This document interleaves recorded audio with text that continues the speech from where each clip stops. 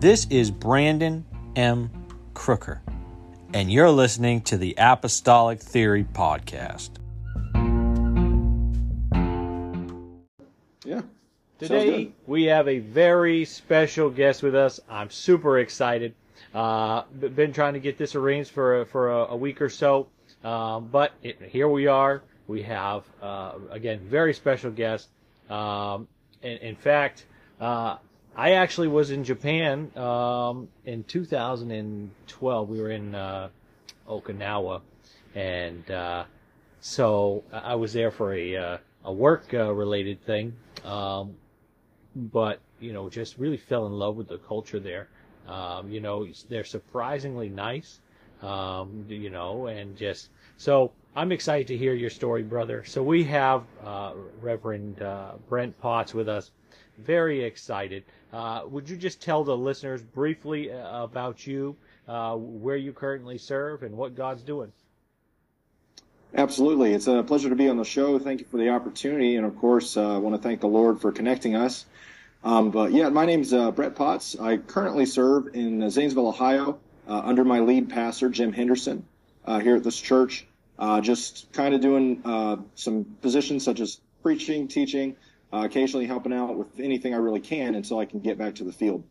I actually just got back from Alaska. I spent the last 6 months up there helping one of the pastors in Eagle River build a Bible study ministry program. So I was equipping and kind of doing what your podcast says to do, equip, encourage, and empower individuals to teach Bible studies in their community. And I'm very happy to report that we had 14 successful Bible study teachers graduate from our program. And they've already seen at least a dozen or so families added to the church up there from the Bible study teachers that have gone out and done the work.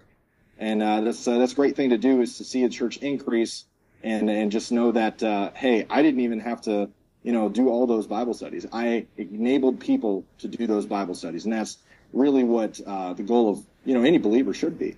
Real quick question. The Bible study program that you went through with these ministers or these saints that then went and dispersed or held their own Bible studies, was there a specific program or a specific Bible study that you utilized, or was it something that you folks or that you had put together aside from anything that's already been published? So we actually really tailored the Bible studies to the the study ease, desire, whatever they need to study. But as far as what we did for the training program, we actually put together our own little training program notes and whatsoever. And I can't take full credit for that myself. The mastermind behind that is Reverend Derek Seagraves, the pastor that I worked with up in Alaska. And he's just a phenomenal strategist, phenomenal guy. Really just a credit to any type of structure strategically that you want to do. He's really building a growing church up there. So I have to give him, credit where credit's due on that. He definitely did a fantastic idea of putting all those ideas into that study. I'm not so good on the strategy part of things myself. But we worked hard, and we put together a program, and it produced about 14 teachers. So praise God. Amen. Very exciting. I love hearing about, the just different ways that the people of God are together, just getting the gospel out there and really every avenue, every aspect. And for me, one thing I think is important, and I don't want to say that it hasn't been done in the past, but I don't think that there was a focus on what we're talking about today in enabling, the next generation with the proper knowledge, not just you do it because I said so, but we do this because this is what the Bible says. And I can show you where to find it in Scripture. I can teach you the precepts, the concepts, the principles, so then you are empowered to take that same knowledge and share it and grow your local church, grow in your personal walk with God. And so you have all these different things that I think over the last maybe decade or so that really was neglected. And I think, at least here in Maine, there was a high um, percentage of young people, even from my own youth group, that just don't live for God today. Because I don't think that they had been instilled with those laws, those principles, that empowered them to live godly lives. So very exciting to hear that what God's doing there in Alaska, but also utilizing your gifts as well to help encourage and empower and equip them. All that aside, I'm very excited to hear about this process that has led to your heart for Japan mission. So I'm just going to go ahead and give you the floor, and you can just if you feel to pause for a moment or whatever, we'll just obey the Lord and we'll see what the Lord will do. So you have the floor, sir. Amen. Thank you very much. A little bit of family history, first of all. So Japan actually has a very interesting connection to my family. From what I've been told by my grandma is that it was her great-grandmother, so it'd be my great-great-grandmother, that actually felt the pull towards Japan first. And I'm a fifth-generation apostolic. My family's been in this 5 generations. So she kind of felt the pull towards the islands first. To my knowledge, I don't think she ever visited the islands, but she felt, that pulling. Sometimes we can feel burdens and such. It's different from your calling. But that kind of led into, her getting married and so on, having kids. Well, it would be my grandma's sister, so my great aunt, that actually would marry a missionary. So she married my uncle Paul Dennis, and he was one of the first UPCI missionaries to the islands there, and he spent the better part of almost 30 years, just serving the Lord overseas and doing things not only in Japan but all across Asia. He started out in Japan and on Okinawa actually himself, and eventually he got into doing being over the Asia military district, so working with the soldiers, and that took him all across Asia, all across the world. Just did a phenomenal work. So I always grew up with, kind of this, my heroic missionary uncle, and him coming home and telling stories and stuff. So that always stuck with me. But I didn't actually have a real, defined interest in Japan.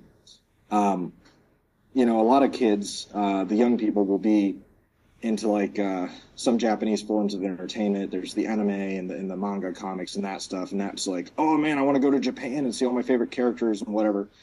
So I never really was that big on the country itself. But that all changed in 2009.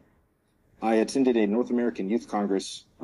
It's a giant youth gathering put on by the UPCI twice a year. And youth from all around the globe have come, actually. So, North American, but they come from all around the globe.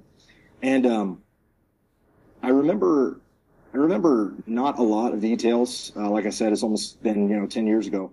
But wow, yeah, okay. It's been over 10 years actually. Wow, man, time flies. But I do remember one distinctive night. And I think it was the Friday night service. I remember that the Word of God was delivered by the preacher. I believe it was Brother Josh Carson. Gave the Word, really powerful message on just what God desires for our lives and how we can put our own plans in His hands and really just kind of trust Him with our lives. So I was moved by the Spirit, so I was praying, kind of in a prone position, laying on the floor. And I was praying really hard, probably one of the times I've prayed the hardest. And I just kind of heard this noise that sounded like my name, So I kind of look up, and no one's around me. No one's even near me. They're all praying for my cousin. So I was like, okay, all right. So I buried my head again. I was like, all right, Lord, what do you want me to do? What do you want me to do with my life? Because I had plans myself of I was in sports in high school, so I wanted to go, college to, do track and field. That's what I want to do, run. So I was like, all right, Lord, help me focus here on what you want me to do. So, the best way I can explain it is, I believe it was a vision from the Lord, and I've never really had an experience close to this again. So I definitely know it's one of those defining moments. But all the sound of music, sound of people, it just faded. It sounded like water crashing on a shore, like if you're at the beach where waves are just coming in the shore, going in and out the tide. And I saw this vision of these islands. I didn't know what they were. I'm not big on geography. I'm still not. I have to use GPS to get to locations sometimes around my own town. So, and I just heard a still small voice, really simple, go, and it kind of shook me. I was like, oh, okay, maybe it's time to go. So I look up again, and no, everyone's still praying for my cousin. I didn't know if maybe someone said, hey, it's time to go, and I just caught the last bit of go. So I was like, all right, well, that was weird, so I bury my head again and start praying again. And after a couple minutes, the vision starts again, and the voice comes back one strong, and it's not very soft this time. It's just a strong, medium tone voice, and it's like, go. I was like, all right, Lord, where? And the islands became a little more, defined in my mind. And so that stuck with me. All the way till we got to the church van to go somewhere to eat, because like good apostolics, we're going to go eat after a great church service. It's what we do. It must be somewhere written down in the doctrine of the Bible. But I got on my friend's phone, because back then I didn't have a phone with internet. I had a phone that I could call my dad after practice. That's what I had. So I checked on my friend's smartphone, and the islands, sure enough, were Japan. So I carried that with me for, close to, I'd say about 8 or so months before I actually went to ask my pastor and talk to him about it. And when I talked to him about it, he's like, oh, okay, well, he's like, keep praying about it and keep doing the work here.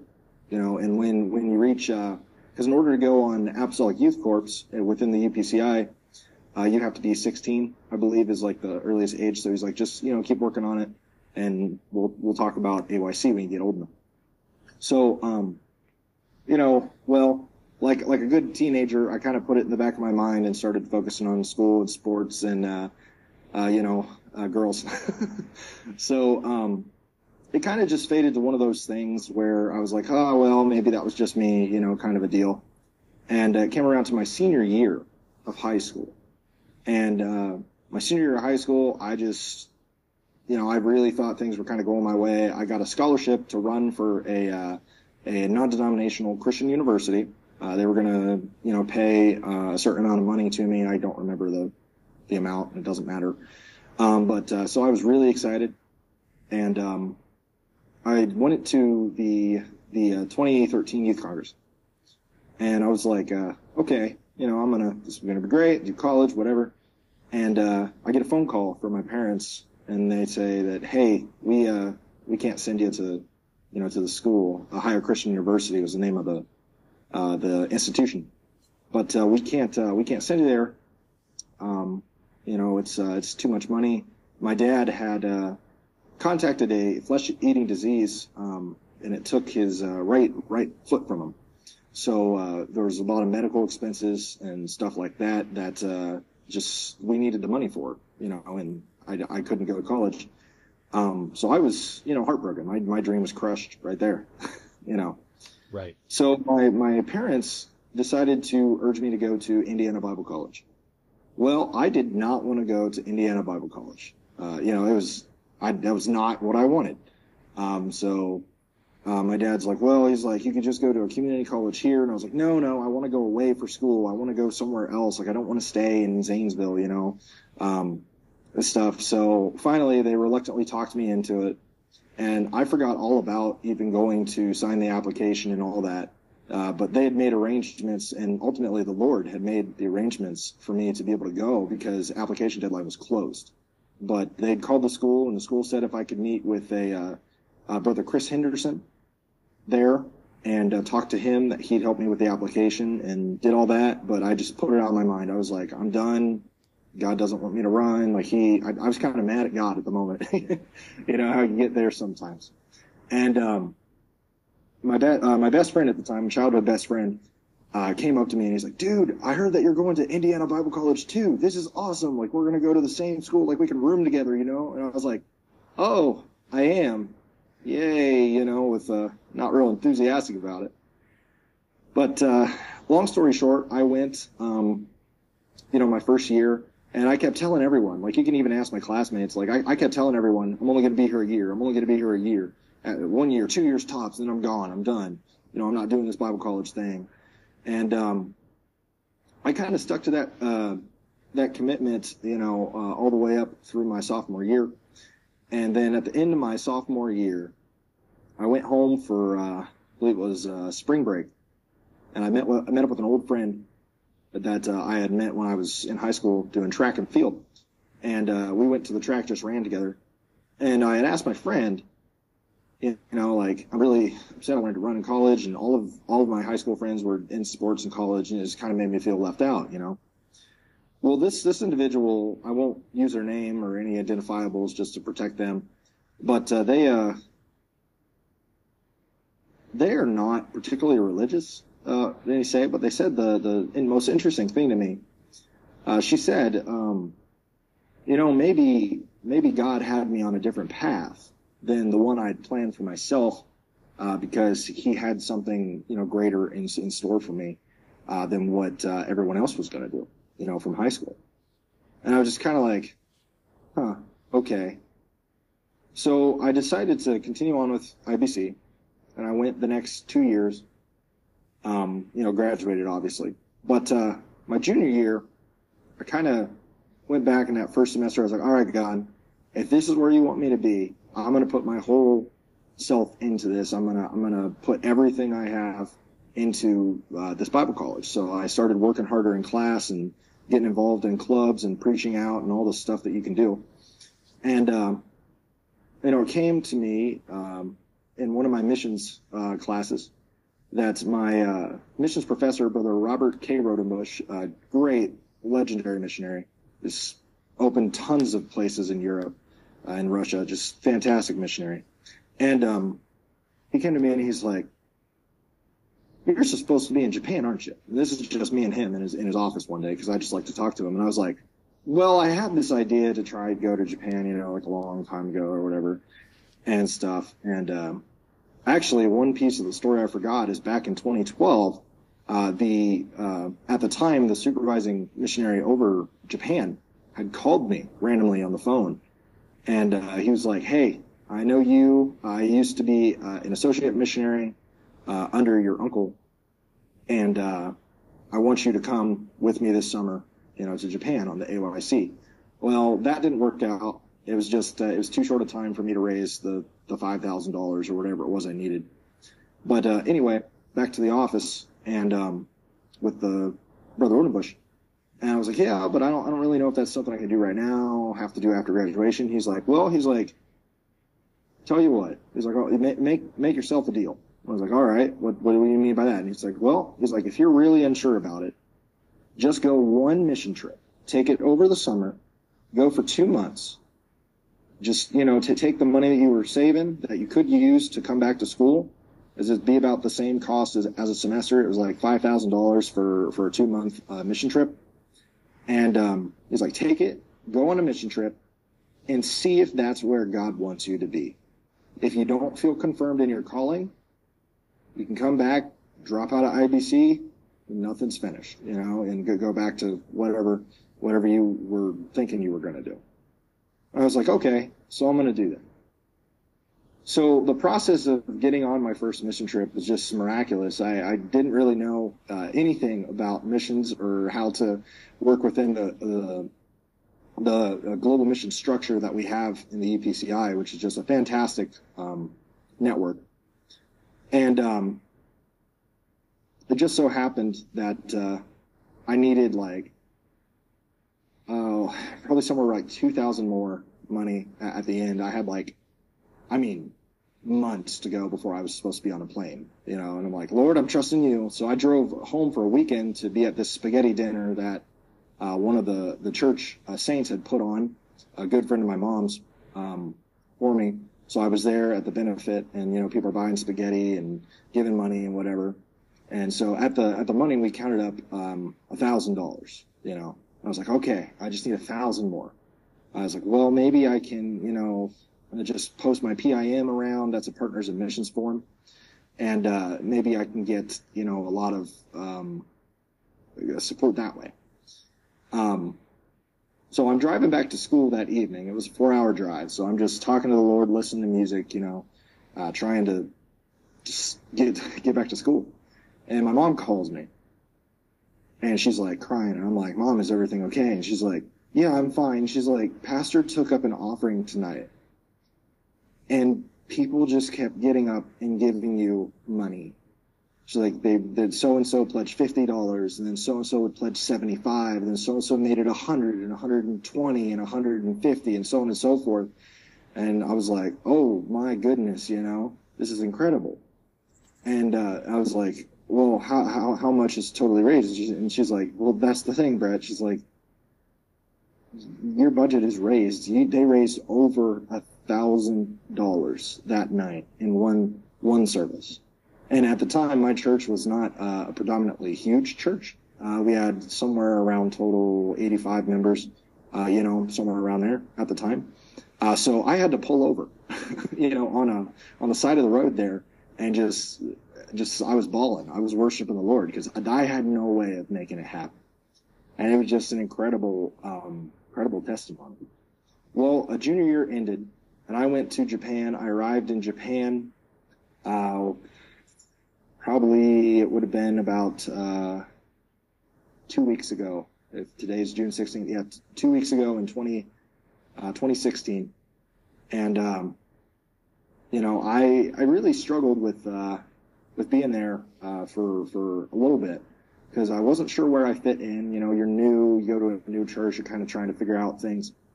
But it was when I went with a group of the young people from the church, some of the young ministers, that I really fell in love with the island of Okinawa. And that's where I was. I was on Okinawa. And I was hanging out with these people, and one of my friends, her name's Dorothy, I was talking with her, and she's one of the missionaries' daughters, and she was telling me that, that the people of Japan, they just really need the Lord. They don't really know him at all, and it's very true. There's a sense of just hopelessness that you feel, when you interact with them, or when you're even just on certain places on the island. You can just feel that the whole demeanor of the nation per se is kind of the state of hopelessness, like they don't really have much to to live for. And that's something I'll touch on later on. But that kind of smote me. I was like, oh man, how can someone live without a feeling of hopelessness and fear, and a feeling of how can someone live like that? And then it hit me. It's like, well, they don't know the hope of the world, and that's Jesus. They don't have that hope of the Holy Ghost, that joy inside them. And that kind of confirmed it to me that, hey, this is where you need to be. So I went back home, and I was like, all right, that's it. I'm going to Japan again. That I will be there in 2018, a year after I graduate. That is my commitment. So I went, graduated, and I worked very, very hard for the remaining months after graduation. So 6 months. And, in May of, oh, sorry, not May. In January of 2018, I returned to Okinawa to work again with Brother and Sister Doan for half a year. And I was just a fantastic time. And, of course, I had multiple challenges. But one of the things that really just impressed me to say that, yeah, I'm going to stay. This is where I need to be. Is one night I went to sleep, and I had trouble sleeping. And sometimes I have trouble sleeping. It's just my, my circadian rhythm or whatever. And I woke up, and there was this, the way I describe it, it was just like a presence, in the room there, and it wasn't God. I could feel that, and I was so tired, because we'd been doing we had a week long revival with an evangelist from Malaysia, just great guy, and he had all kinds of healings and testimonies coming from this revival. Deaf people were getting their hearing back. We had a paralytic man literally had to be carried up the stairs to our sanctuary because it was on the second floor. And I mean, this guy could barely even stand when Bishop Doan asked him to stand for the reading of the word. He even made an excuse and said, "No, you can sit down, sir. Like you're elderly. It's okay." Well, they prayed for him. That man very, very slowly got up, started walking across the front. And that walk turned into a sprint, and he ended up running up and down the stairs before the end of service. It was just fantastic. And I was like, wow, this is stuff you read about in the book of Acts, but you don't always see in the States. And it was happening. I got to see a demon cast out for the first time. That was a different experience.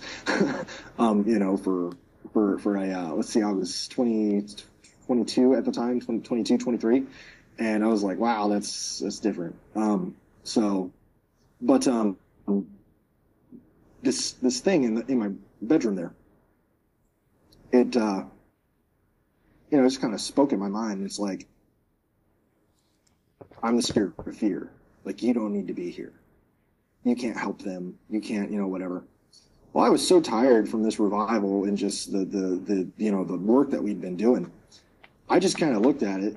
I was like, in Jesus' name, go away.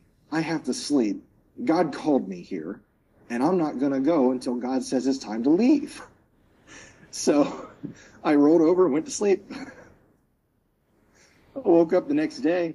I went to the office there, and I told Bishop Doan about it, and he's like, well, praise God. He's like, good. He's like, that must mean you're missionary material. And I was like, why? He's like, every missionary on the island has faced that thing at least once. I was like, really? He goes, oh yeah. He's like, yeah, he's a nasty guy. He's like, he's really annoying. I was like, okay, well, all right then. So my trip ended. I came home, and it's really interesting. A gentleman I was teaching Bible study to, by the name there, his name he used was Corey. I don't remember his Japanese name, but Corey. We'd been praying and praying for him to get the Holy Ghost. And Corey had been baptized. We baptized him after the revival services. And I've been working with him, teaching him Bible studies, back and forth. Me and another aimer were just trying to tag team him, trying to get this guy to get the Holy Ghost. And he just, some either not understanding on his part or overthinking it or something like that was holding him back. I was just like, man, come on, Jesus, I know that you want to fill him. I know you do. Just whatever this stronghold is in Corey's life, you got to break. When I landed, and this is no lie, the minute I landed back in Ohio to return from that trip, I got a text on my phone from my friend, Sister Aiku Niyoshi, who is one of the pastor's daughters. And she was like, hey, guess who just got the Holy Ghost? And she sent me a picture of Corey, and he's got his hands raised, and you can see where his mouth is open. And she's like, he's speaking in tongues, and he's got the Holy Ghost. And I was like, praise God, Amen. All my time with this man is not wasted. So it was fantastic. But the story from there gets just if it didn't happen to me, I wouldn't believe it.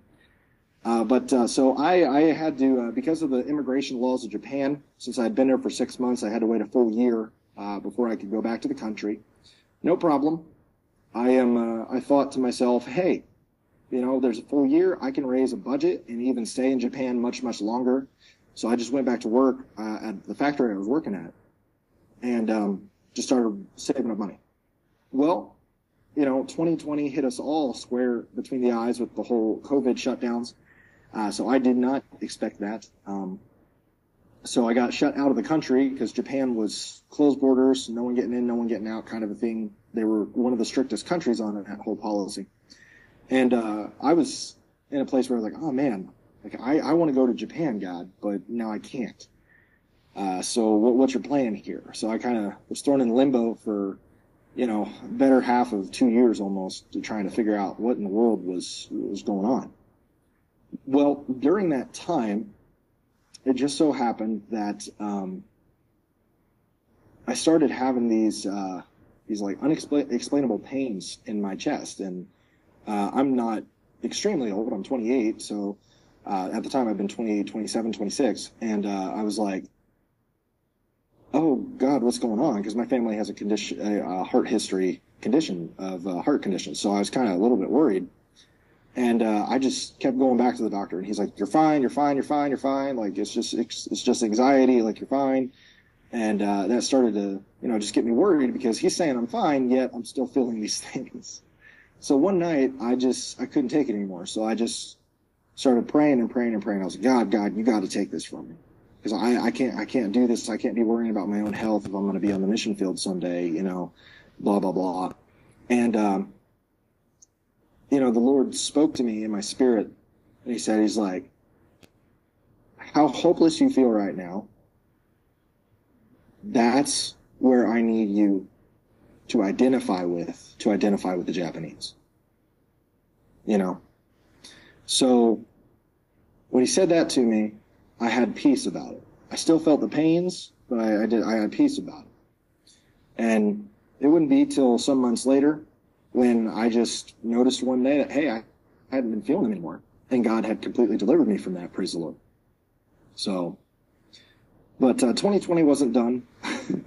At the end of 2020, my grandfather, who has been a minister my whole life, he'd been a pastor, and he got really sick with some heart stuff and put him in the hospital. And he just his heart was too weak, to keep going. So he went on to be with the Lord.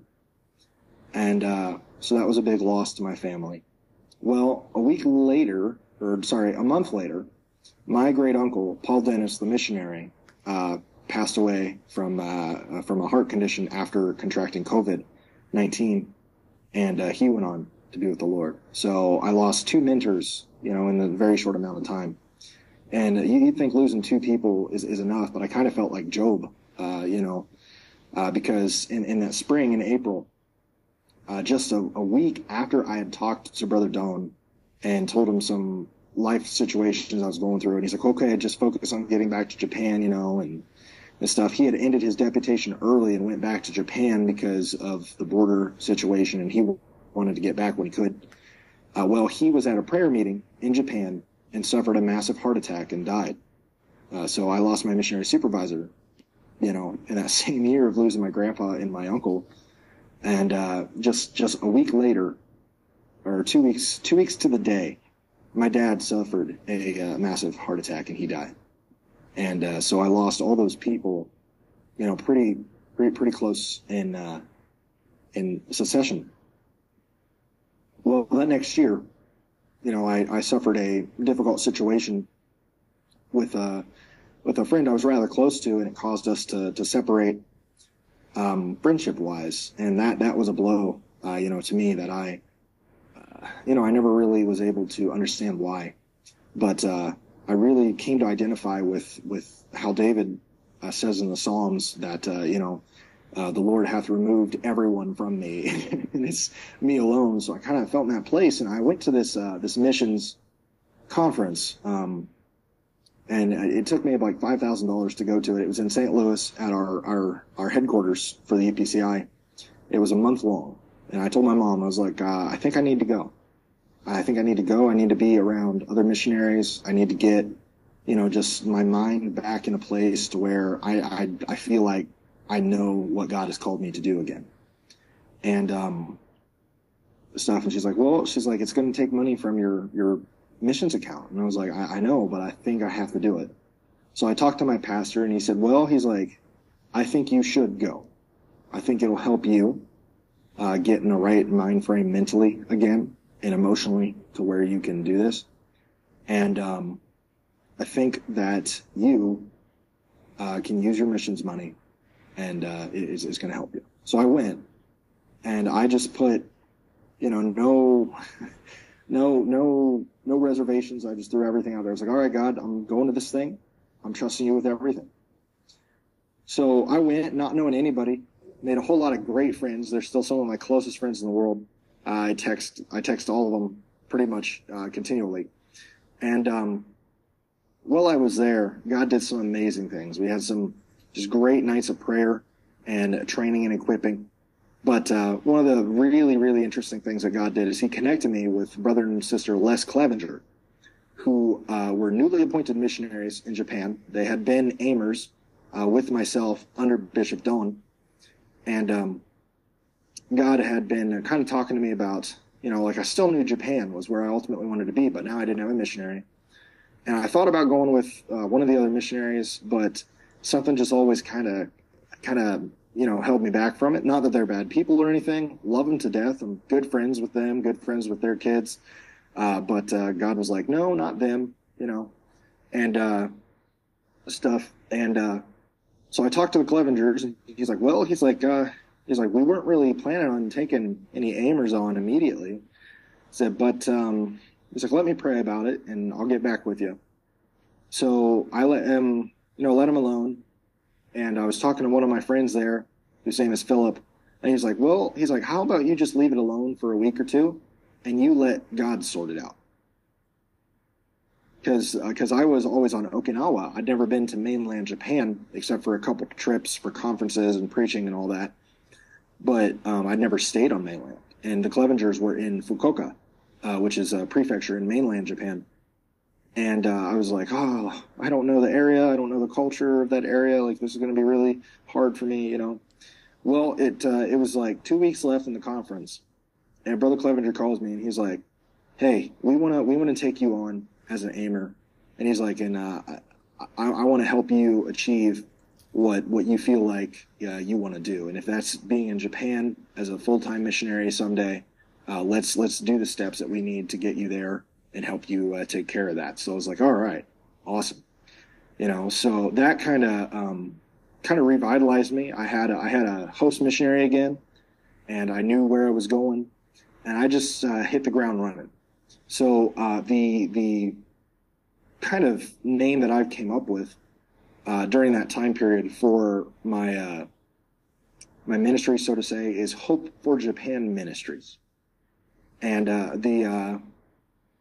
the tag and all that designing was done by a close friend of mine. And I just appreciate the work that she did very much on that, because it just looks incredible. I have no artistic bone in my body, so I couldn't do it. But thank God he gifts people with special abilities like that to do those things for us. And I just kind of hit the ground running. I had a plan to be back in Japan by 2022, and that didn't go exactly as planned, because my host missionaries, they had to come and do a deputation, which is where they come and raise funds in the States. Right. And so he was like, hey, instead of coming for a short half-year trip, a short 6-month trip, he's like, how about we do this? How about you raise funds to stay for a year, pending on indefinite, He said, and instead of just coming on and working at the church, we'll have you work with us as well. But he's like, let's put you in language school. Let's get you equipped with the language.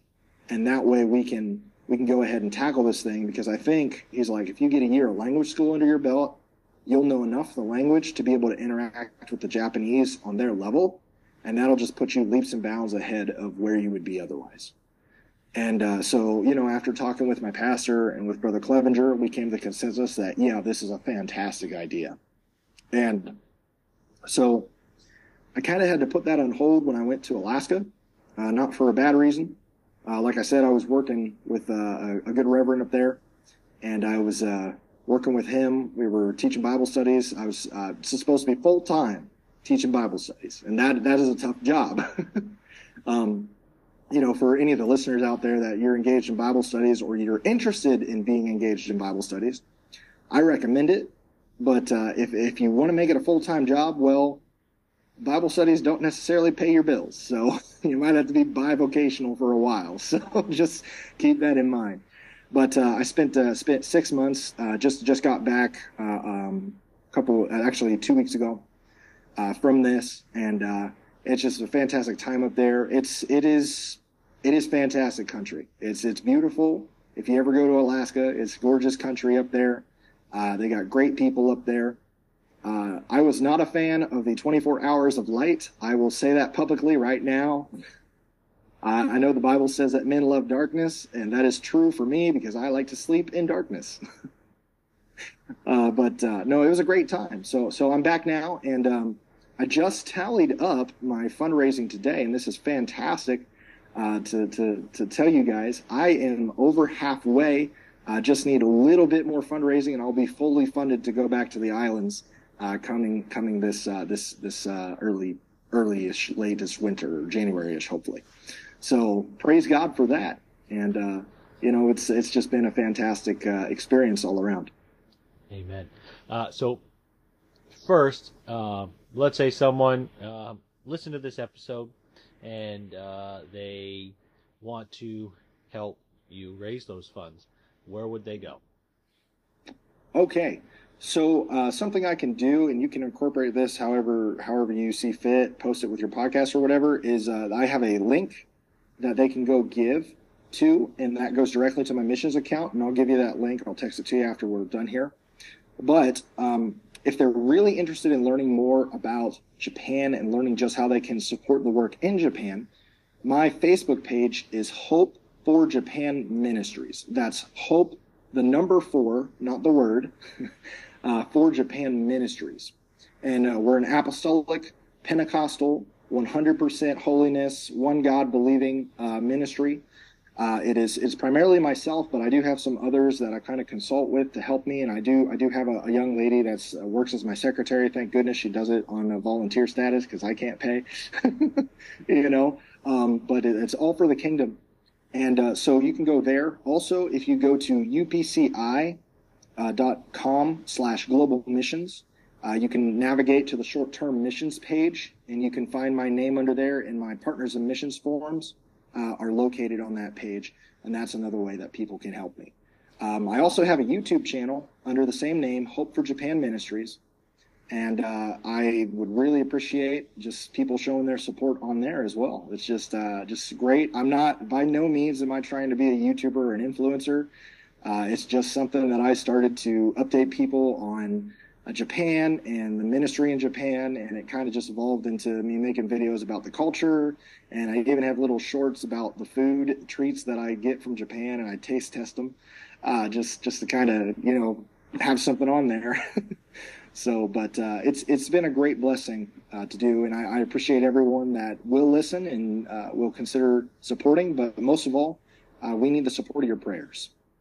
Japan is a nation of lost and dying people. There's 123 million souls, and less than 2% of them have ever heard of the name of Jesus alone.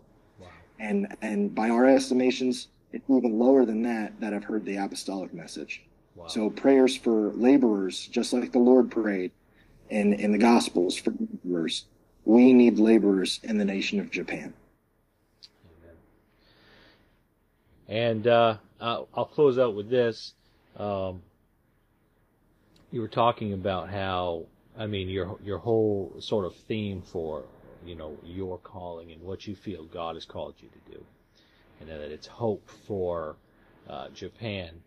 And I think that regardless of where you feel God calling you to go, I think there's a pretty clear mandate in Scripture that we are always to give a reason for the hope that is in us. So, really, no matter where we are as apostolic believers, we are hope dealers, and we have the God of hope, truly the God of hope, because what we have in this life, it seems like, regardless of what we face, whether it's global shutdowns, whether it's stock market crashing, whether it's banking system failure, whether it's global disasters, natural disasters, whatever it is that we're facing, we have a hope of another life outside of this one. And I don't know about you, bro, but for me, I want to be able to share that hope with every single person that I can. And that's going to start with obeying the voice of God, allowing Him to lead me to those people, being sensitive to the Holy Ghost when God is bringing people to us, because the Bible says that it's the Spirit that draws all men. If it's truly the Spirit that draws all men, the Spirit of God, we have the Spirit inside us. Mm-hmm. So naturally, we ought to be drawing people into the kingdom of God. So absolutely, I'm just so thankful, bro. This has been absolutely incredible. Before we close, somebody's listened to you talk and me sort of gab on a little bit. 45 minutes. Let's give them something. We'll close it out. Something that you want, you really feel like you just want to impart to the listeners this evening. Well, I'll say this, and this is what I say to every church I go to present my burden. We truly are a people that deal in the Father's business. There's a lot of companies out there that when they get ready to pass the reins, so to speak, the CEO will give it to his son. A lot of churches, ultimately the son or the son-in-law will take over the pastorate someday. And that's, just giving it to the Father's business is kind of what we do. Well, we have a heavenly Father, bro, and His business is soul business. God cares about every single one of us. The Bible says that it's His will that none should perish. But by the wickedness of man, we condemn our own selves, the Apostle Paul said, to death, But it's our job, and I love the way that the Scripture puts it, that the whole world is groaning in anticipation for a reconciliation of all things. We have that ministry of reconciliation. Amen. We have that ministry of hope, each and every one of us. And it doesn't take you getting on a plane or a boat and going to a foreign country to bring hope. There are lost and dying people right around you, even some of your neighbors, those of you that are listening. You could be listening to this right now in your headphones. Someone right next to you is dying in despair and hopelessness. And you have living inside of you the God of hope that can take that situation and reconcile them back into His hope and His joy. And that's what He's called you to do. So if I could just put anything into your spirit, what I'd like for all of you to just take away from this whole thing is that we, the Apostolic Pentecostals, as a people, not as an organization, as a movement, we are people of hope, and it is our divine right given to us by God to take that hope into a hopeless world. God bless you all as you go, and just preach the word as Paul instructed Timothy to do in 2 Timothy 4 and 2.